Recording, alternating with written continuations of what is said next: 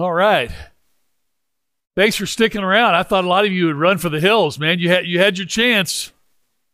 You can pay the price.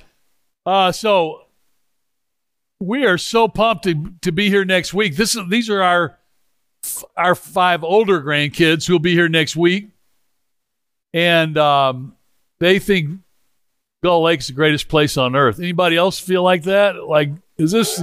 Yeah. And we have actually, in our grandchildren, seen transformation just from their week here, of the way the college leaders, college students have loved on them and valued them. And I think a lot of you have felt the same thing for your own children, haven't you? I mean, it's really, really cool. I've also loved how David has talked to us about what Reach Beyond is doing creatively just to respond to the changing world. I found this morning and tonight super inspiring, and I just love it. And I was thinking about the people that started that 90 years ago. None of us even, I mean, I looked it up online, but I didn't know any of their names offhand. And I thought they're these great heroes of the faith that had an impact. And just think that maybe some of the next 100-year heroes are your kids running around this camp this week. What if a bunch of them are the next 100-year heroes? I think that could really be possible along the way. And as we do that tonight, I wanted to take a minute. Hopefully, I'll be a little quicker tonight. But I wanted you to see those because you just pray for them.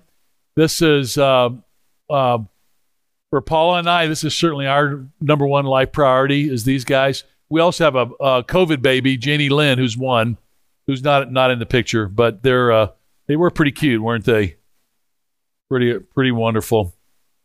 So as we talk about and think about our children, because I know you're thinking about that so much in what you're listening to, as we're talking, as we're looking at God's word, we're saying, how can I make this alive in our kids? One of the things that we're seeing now, like never before, is where kids feel we for generations we talk to kids about self-esteem, and often on one hand kids will say they have great self-esteem, and then on the other hand we see the world falling apart because kids feel like they have no worth or no value. They don't have anybody following them on Instagram. I was telling Kevin a second ago that my 8-year-old granddaughter we were talking the other day, and she was like, I'm going to create a YouTube site and I'm going to do, and I could just see in her mind, she thinks she's going to create this following. And I thought, as she gets older, we raised three girls and a boy, and we know what it's like to raise teenage girls and how girls and guys, that they have different ways of mistreating each other as they get older, but the soul destroying nature of taking people's worth and value away. And it's interesting, as I was thinking back in my own life on my third turning point I want to share with you today. I'm moving to Matthew 6, but my third huge spiritual turning point came to me in the summer of 1972. And I mentioned this, I was thinking about Maslow's hierarchy of needs. In fact, I've got another picture of that. Let me pull that up on my photos just to show you that this was, as I was sharing with you, that need number 4 was love and belonging. You probably see that: friendship, intimacy, family, sense of connection. But when you move up to level 4 on esteem, it's respect, self-esteem, status, recognition, strength, freedom. So when Marguerite at 8 years old is saying, I'm going to create a YouTube channel, what's she talking about? She's talking about a level 4 hierarchy of needs. She's talking about doing something that would give her recognition, credibility, and a sense of value. That's something that she's contributing. And it's interesting that at 16, that's kind of where I found myself. And I really feel for this next generation, because they're forced to confront these things so much sooner of where do they get their value. And I just read this an hour before I came to dinner. They said, if you post something negative on social media, they've just done huge studies of this. If you post something negative, it's going to have more than 2 times the attention and lifespan of something that posted that's positive. And that's the world that our children are growing up in, and our grandchildren. And so at 16, I didn't have that. I just had relationships. That's all we had, right? And I remember my junior year in high school, I won the starting job at quarterback for Memphis Central High School. And by the way, just in case you're real impressed, we had a tailback, Terry Smith. He was a black athlete. We were the first fully integrated high school in Memphis. He was 10 times the quarterback that I was. And the coach decided to move him to tailback, where he was way less effective. I honestly think if the coach would have kept him in quarterback, you might even know his name as a household name today. I mean, that's how great he was. In fact, at the tailback position, he threw 8 touchdown passes as a tailback that season. I threw 7 as the full-time starting quarterback. But I still had a pretty good sense of esteem that I made it. We had a good team. We had a good season, and I really enjoyed it. That winter, I made the starting lineup in basketball. And as I told you before, I was genuinely trying to follow Jesus in my life. Really wanted Jesus to be honored in my life. But here's what happened. All was not well because I was starting to experience what almost all teenagers experience, which is a sense of creeping anxiety. What am I going to do with my life? How am I going to make my contribution? What am I going to do that's going to give me recognition? Do I have what it takes?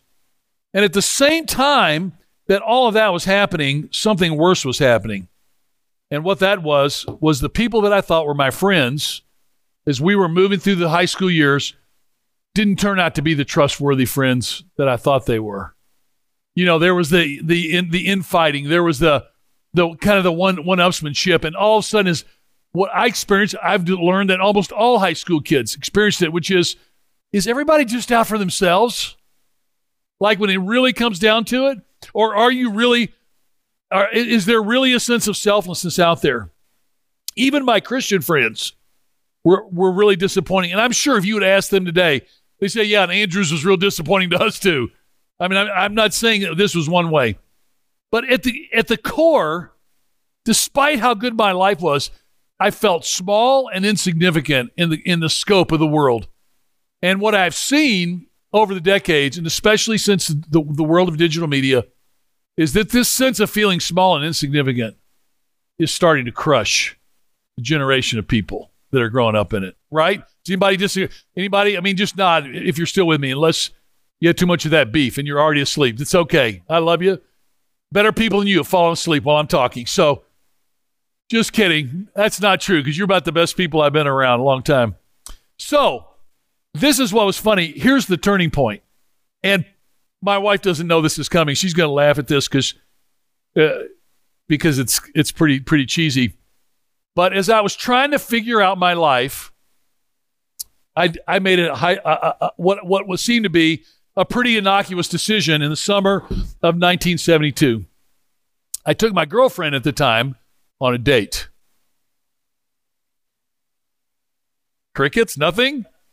Come on, give me a little cred. I actually was 16 and had a date. Come on, anybody impressed? You guys are really tough on me tonight, man. Come on, give me some hope. But here's what was crazy. The early 70s, if you're my age, if you're 60 or over, the late 60s and through the 70s was like the worst movie time in the history of America. Does anybody agree with me? Movies were just really bad and depressing and, just not good. Go back and watch 70 movies. Anyway, that was my thought of it. And so we were looking for a movie to go to, and this is the title of the movie, Brother, Sun, Sister, Moon. Anybody even remember the title? Raise your hand and date yourself, okay? I see these two. Hey, you barely even raised your hand, man. You were trying to hide. You did, but that's the shame of it all. We decided to go to this movie. What we didn't know is it was a story of the life of Francis of Assisi. And it was actually a pretty cool art film at the time because it was done by Franco Zeffirelli, who also did the original 5-part series of Jesus of Nazareth. Some of you might have watched that as a kid. They would show that the week of Easter. So as I went to this film, I wasn't expecting much, certainly less exciting than a face-to-face encounter with a leopard or throwing a smoke bomb in the Memphis Public Library, but it was something. And so as we went to this movie, I didn't know anything about Francis because I wasn't raised Catholic. I didn't realize how he was such really an incredible story. And if you've never read anything about him, it would be worth reading the things we know about him. And so I can't tell you the whole story, but I just want to tell you this to lead us into the passage tonight. Grew up as a wealthy family. In a wealthy family, his father was a prominent silk producer of garments and raiments. And he grew up as a very carefree, hedonistic, boy, lived a wild life, did a military thing where he was actually a prisoner of war for a while, very sick. He came home. He continued to live kind of a wild, carefree life. And at some point, he had an experience with Jesus Christ. And the film was trying to explain that. And part of that is he would, if you know anything about Francis, part of it was nature. He was experiencing God through the birds and the mountains and the breeze and in the life and the creation of God. But in this, the core principle of this film was that he was turning to where his life was totally devoted to Jesus with the repudiation of all things, right? A vow of poverty, a vow of celibacy, a vow of charity, which was the really big one, where it was about loving and caring for people. And there's a scene in which Claire, who in real life, we think Claire was probably in love at some level with Francis. In the movie, there's this scene where, in the movie, you'd have to see it, she's just this beautiful girl. I was 16 in love with her in the film, and she's running out to the countryside to see Francis because she really cares about him. Man, I'll never forget this. In fact, Paula's seen the movie. She probably thinks it's cheesy, but I just tell you, 16-year-old boy, I'm watching this scene. I love this. I love the fact that, she's such a sweet, and she comes up over the edge in the river and looks down in the river, and Francis and his 11 buddies are in the river, and they're bathing these people with leprosy. I'm just having a date with my girlfriend. And in this film, they're singing. And they're singing. And there was, I can't remember the guy that wrote the soundtrack, but they were singing the thing, if you want to live life free, learn to give, go slowly. That's what they were singing. It's incredible. And you see these beautiful people and these beautiful young men, and they're bathing these people that are just completely disfigured and mentally handicapped, all the things that were happening, and they're just doing it with the joy of God. And this was the moment where God, watching this film, that God gave me what I look back on my life as the third invitation of my life, which is the invitation to the gift of significance. Like, what could you do that would make your life significant? And I'm watching this film and I'm thinking, bathing lepers, people with leprosy, people disfigured by this horrible disease, people that are sick and dying, caring for the elderly, and doing it all with this incredible joy. And up to that time in my life, I don't think I even imagined that was possible, because I grew up like everybody else. The world was about me. Some of my gang from Ann Arbor knows this. This is a thing I tell about the Andrews family. We actually have a family motto, and our family motto goes like this: I may not be much, but I'm all I think about. It's a lot funnier than how you just acknowledge. Maybe that's your family motto. But I thought, Francis, and you go back to his life was so incredibly directed towards Jesus Christ. All he wanted was to devote his life to Jesus. There's a later scene in the film where Claire creates also a sister order to what became the Franciscans, of the male order of this thing. And there's a moment where she has this shoulder-length hair. And there's a scene where she's standing in the river with Francis, and he has this pair of shears, and he's cutting her beautiful golden hair off. And part of me was just horrified. But part of me was saying, I only want to live for what is eternal, for what is truly significant. What Claire was saying, yes, my hair is beautiful, but really it's insignificant. And so there was this radical sense of, where do you get your significance from? One last scene in the film. He goes, this is true story. We don't know if he actually did this when he visited the Pope, but he went to see the Pope, in the like 1204, 1205, sometime around that. So we're talking over 800 years ago. And he goes to the Pope, and it's the scene is the grandeur of the Pope and the wealth and the ornate, the rings and the jewels and it's just the Pope is high and lifted up on this throne. And Francis is supposed to read this petition to make a petition for the order that he's created, where they're going to live in poverty and they're going to care for the poor and they're just going to serve and rebuild. And everybody was against it because they thought it was too unsafe and it just wasn't going to be profitable for the church. It was a bad idea. And in this moment, he starts to read this stilted speech that they had written for him. And eventually, he just drops it. And he begins to weep. And by memory, he begins to quote Matthew 6:19-30. And I'm just watching this film. And if you went back and watched it, some of you pulled up on YouTube and watched it. It hasn't stood the test of time, probably. But for me, it was life-altering, and this is what he begins to read. And he's pleading with the Pope. If you have your script, your phone or whatever, you can look this up, or you can just follow with me. But he says, do not store up for yourselves treasures on earth. He's looking up at the grandeur of the Pope, and there's just jewels and unbelievable. It's the wealthiest place that we knew of in the Western world, right? It's all opulence. And he starts saying to the Pope, do not store up for yourselves treasures on earth where moths and vermin destroy and where thieves break in and steal. But store up for yourselves treasures in heaven where moths and vermin do not destroy and where thieves don't break in and steal. His voice choking up as he's saying this. Just for where your treasure is, there your heart will be also. Now I'm going to stop and just explain here. But this is an interesting word, this word treasure. It's thesarizo, which means to gather and lay up. And this is what I want you to remember, because this is what people are doing in our culture. To heap up, to store up. It's like, how much can you get? How much is enough to accumulate riches, to keep in store, to store up, to reserve? And in the world, it's all about storing up. It's all about gathering up. But we know with Jesus, at the end, what did he have? You can answer this out loud. Nothing. The only thing he had left, remember from Matthew 25 yesterday, the last thing he had was his garments. And they stripped those off. So he had nothing. Not one item.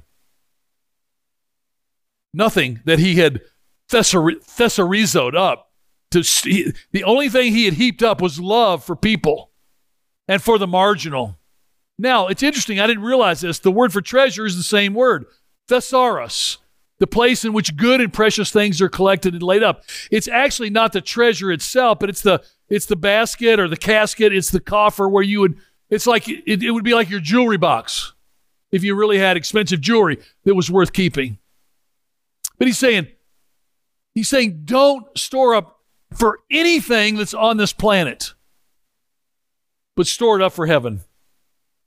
And I got to tell you, it's hilarious what we store up. My dad was a doctor, and he was also, brace yourself for this, a taxidermist. He loved wild birds, game birds that we would hunt all over the United States and all over Africa, and all over in fact, Dad and I in that year in Africa, we mounted 200 birds that we arranged in barrels and had them shipped back to the United States. How ridiculous is that? Francolin, ducks, geese, sand grouse, doves. I mean, it just guinea fowl of all kinds. And it was so fun. And the day he died, do you know what we did? The day after he died, we gathered as a family. We started distributing the birds. In other words, we started scattering the birds. Said, who wants a bird? And there were some birds that nobody wanted, and all of a sudden there were birds that just got thrown. And it's like, it was almost a symbol of anything you keep in this life. Once you're gone, it doesn't matter. It just all goes away. So the only thing that's going to matter is things that are treasured in heaven. So, for example, David's talking about these antennas. And we definitely there's no us giving $10,000 for these antennas is no brainer. We've got to do that. If somehow we come short, let's all email each other and just. But that antenna, if that's the only thing you ever did, is gonna carry fruit into the future, will be more important than anything you keep as a treasure. That's all Jesus is saying. He goes on to say, and Francis is talking to the Pope. He says, the eye is the lamp of the body. If your eyes are healthy, your whole body will be full of light. If your eyes are unhealthy, your body will be full of darkness. If then the light within you is darkness, how great is that darkness? I don't have time to get in and talk about all the languages, but simply this. If what you're focusing on is not eternal, it's going to lead to poison in your life. Like if you aren't keeping a heavenly perspective, your eyes are going to eventually lead you into a dark place. You're going to see the world in dark ways. He goes on to say, no one can serve two masters. Oh, man. I can't read this without seeing the film, but he's talking to the Pope. He's like, no one can serve two masters. Either you'll hate the one and love the other, or you'll be devoted to the one and despise the other. And we know in the history of the church that whenever the church, I'm not just talking about the Catholic Church, but the Protestant church or any church, whenever the church has had power, it's been at its worst. God never intended us to have that. The fact that in our culture we're losing our voice, people are worried about that. You know what? There's part of me that thinks that's awesome. Because what power did Jesus have? What power as they mocked him on the cross? What power did the apostles go as they were going into all the world? They all got killed. What happened for the first 200 years of the church? 10 major persecutions in Rome. Christians had nothing. They were only known for their love of other people and for their love of Jesus.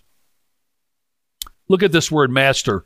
The same word as Lord. It'd be like a word that we actually use to describe the Lord Jesus. Kyrios. And here's the definition, which I thought was cool. Some of you never might seen this. If someone is your Lord, this person has control of you. Hang on, let me get to that. You see that? Kyrios. You literally, you're saying, I'm giving you control of my life. I belong to you. We're going back to this morning's talk. And then he goes on to say, you cannot serve both. You're going to hate one and love the other. This word love is agapao, which is where we get our biblical word agape, which describes God's love, but it means to be well pleased. And so we're talking about significance tonight. This is the word. It says if you serve whatever you choose, you're gonna be content with one master, and you're gonna hate the other one. And this is where for those of us who have a lot of resources or a lot of freedom, it's so dangerous for us to transfer a false love to something that in the end is not going to give us the significance that we're looking for. Francis goes on with the Pope. He says, therefore I tell you, and now I want to just talk to you. Let me just read this to you and think about this. He says, I tell you, do not worry about your life, what you will eat or drink, or about your body, what you will wear. And I remember when I was a 16-year-old, I'm like, are you kidding me? I'm worried about everything. As a father of teenage kids, I cannot tell you how many nights that I would wake up and I'd find Paula gone from the bed.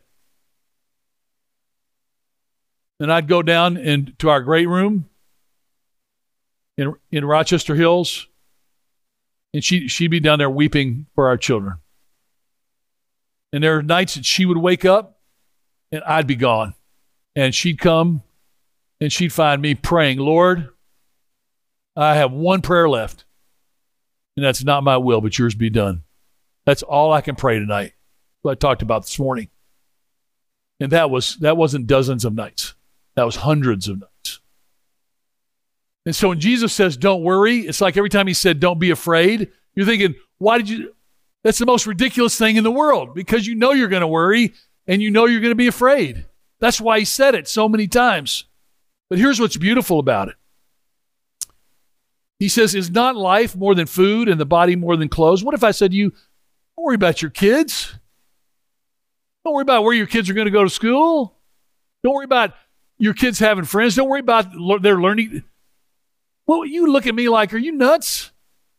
In fact, I asked Paula today, and she said, actually, when we worry, we feel like we're doing something noble, like that we really care.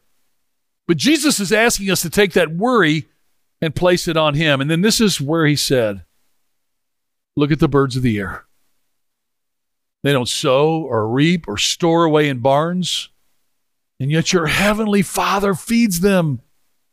Are you not much more valuable than they? I forgot to look up that word for valuable. I love that word. He's like, don't you get it? Look at the look out the window right now. Look at the sun shining on that lake and the beautiful homes, those beautiful trees, this beautiful world that God has created. And to say, are you not more valuable than that tree or that house or this beautiful lake? Imagine if you tried to total up the net worth value of the homes around Gull Lake. And Jesus would walk in here tonight and say to you, you know what? You're 1 billion times more valuable than all the property and all the money that's ever been stored up in Gull Lake in the history of the existence of people in this place on planet Earth. You, as one man, are infinitely more precious to me than all of this. It's like Isaiah talks about what the life of the nations is like a gnat. But to you, Jesus sees you, you have a worth that you can't imagine. You look at your kids. I remember our kids were famous for being slightly below average athletes. We had 2 daughters that were perennial JV stars in high school. And but here was the beautiful part. You think we cared? You say, hey, I'd be sitting with a guy and his daughter would be going to Auburn and this one would be going to Michigan State and going on scholarship. Where's your daughter?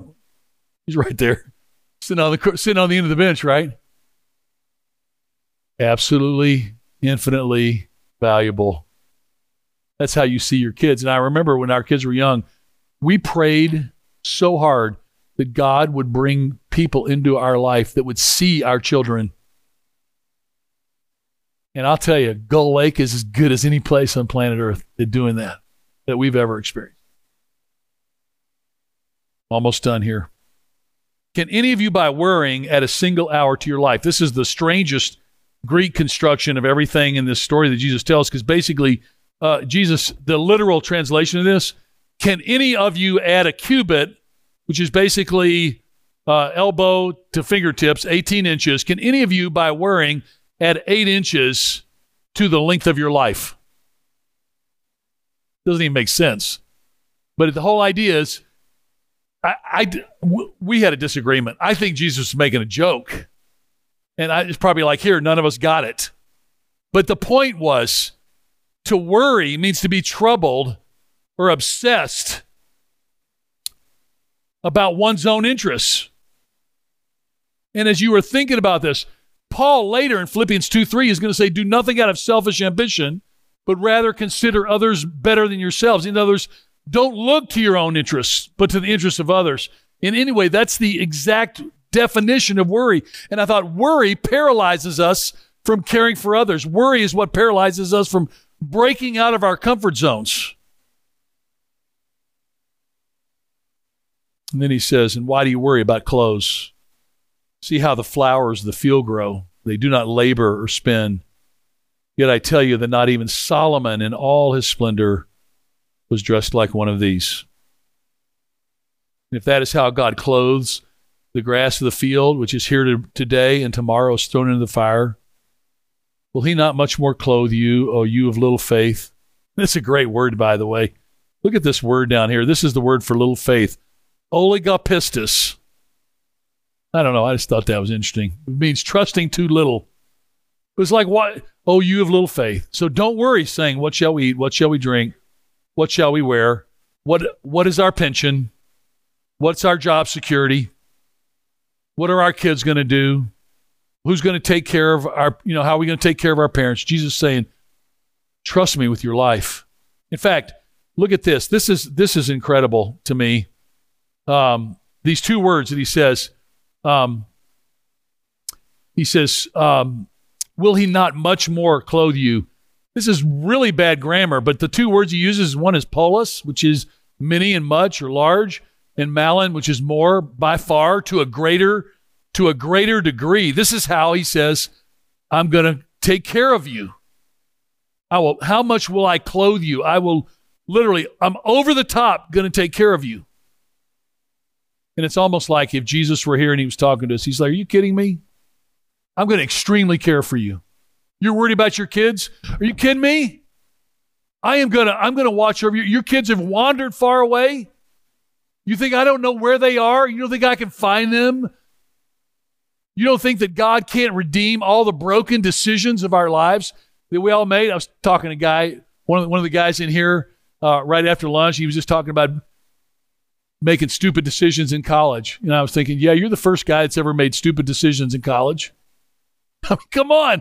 And God's saying, I'm going to use all of those things for my glory. Somehow I'm going to transform even the most broken parts of your life. I thought, is Jesus enough?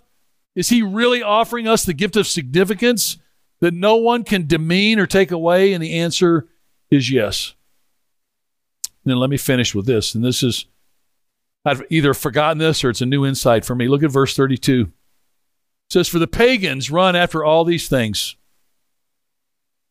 and your heavenly Father knows that you need them.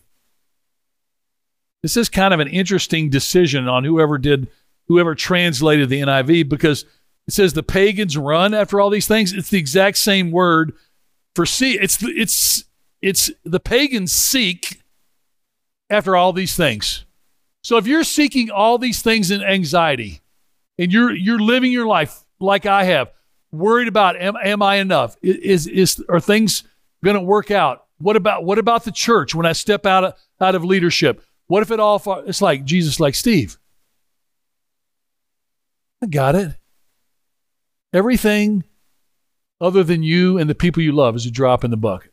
Doesn't really matter, but you matter, and the people I died on the cross for matter. This is what God wants you to see as you see your children, as you see the people that come into your life. So he says the pagans seek after this. And what does it mean to seek? It's the word epizeteo. It means to inquire for, to seek diligently, to crave something. And this is something I'd love as couples, for you to talk about sometime, to say, like, what are we craving as a couple? So the Andrews family, or the Rogan family, or the Gray family, right? What are we craving to see God do with our lives? Like I shared about the Pocot on Sunday morning. Julius Mergor and I have an agreement that we're going to spend every ounce of energy we have to the rest of our lives till every Pocot has clean water to drink, and every child can get an education, and that there will be a church in every village. And we've seen unbelievable things. We have probably 400 village churches, and we have about 40% of people drinking clean water. We still have probably $30 million to go. It's, let's take an offering for that. No, but I love this antenna. Let's nail this antenna and more. I love what you guys are doing. But my point is, if I stop craving that, then let me die. Like, just let me die well, it's impossible to die early now. But let me die early. Too late. Because it says the pagans are seeking what they don't know is that the Heavenly Father already knows what people need. He knew the hierarchy of needs of Maslow long before Maslow wrote it up. He knows what you need. He knows what you crave and what you clamor for, what you hope for. So he says, clamor, crave his kingdom and his righteousness. Crave the things that matter to him above all else. Seek first his kingdom, and all these things will be given to you as well. Last word study of the night. The word first. proton. That's a pretty cool word, isn't it? And the definition is first in time or place. In other words, make Jesus first. First in front of what? Every minute in which you could spend your life and time of continuing to figure out what would it look like if Jesus was first in that moment, including the times that you need to get alone and recharge and be quiet, or watch a football game. What if watching a football game became a holy exercise? I'm still trying to figure out how to make that happen. But also, there are other definitions, but first in rank,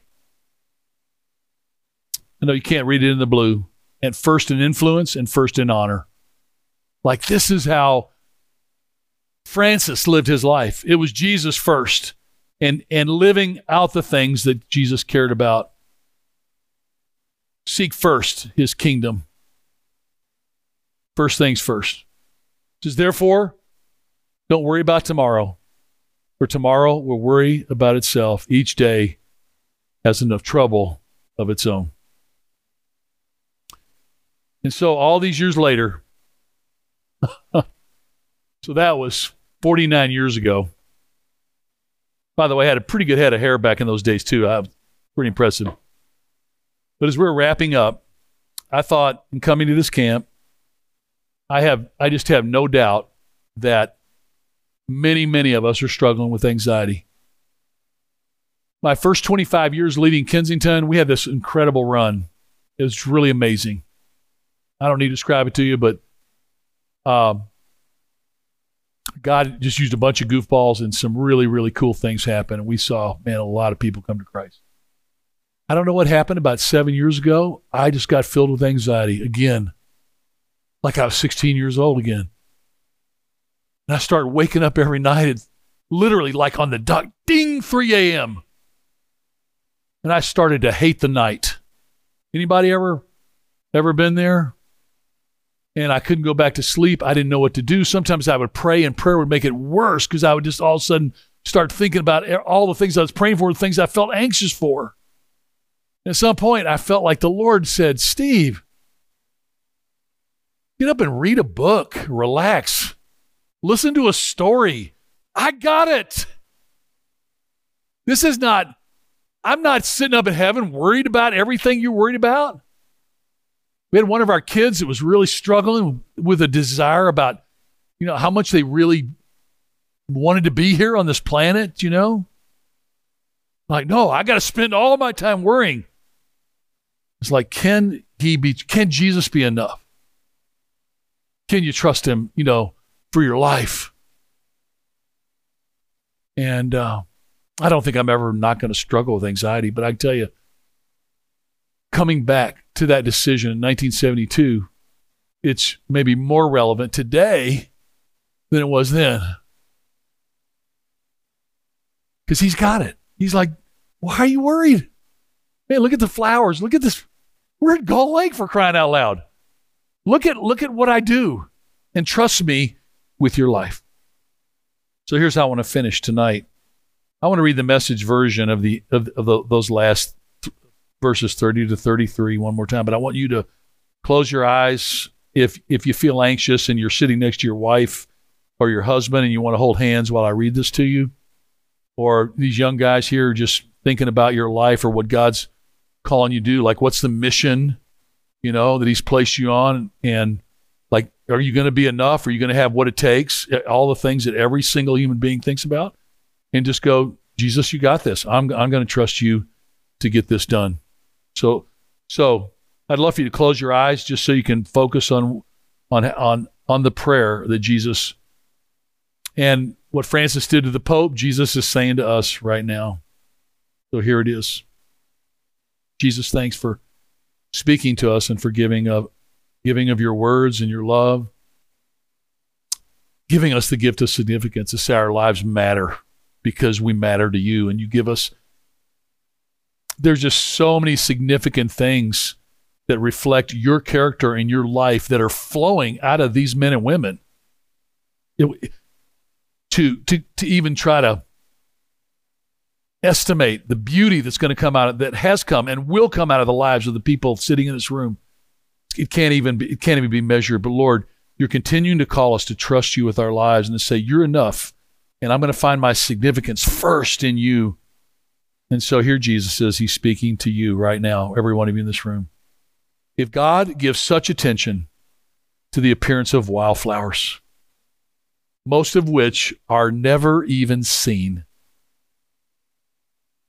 don't you think he'll attend to you, take pride in you, do his best for you? What I'm trying to do here is to get you to be relaxed, to not be so preoccupied with getting so you can respond to God's giving. People who don't know God and the way he works fuss over all these things. But you know both God and you know how he works. So steep your life in God reality, God initiative, God provisions, and don't worry about missing out. You'll find all your everyday human concerns will be met.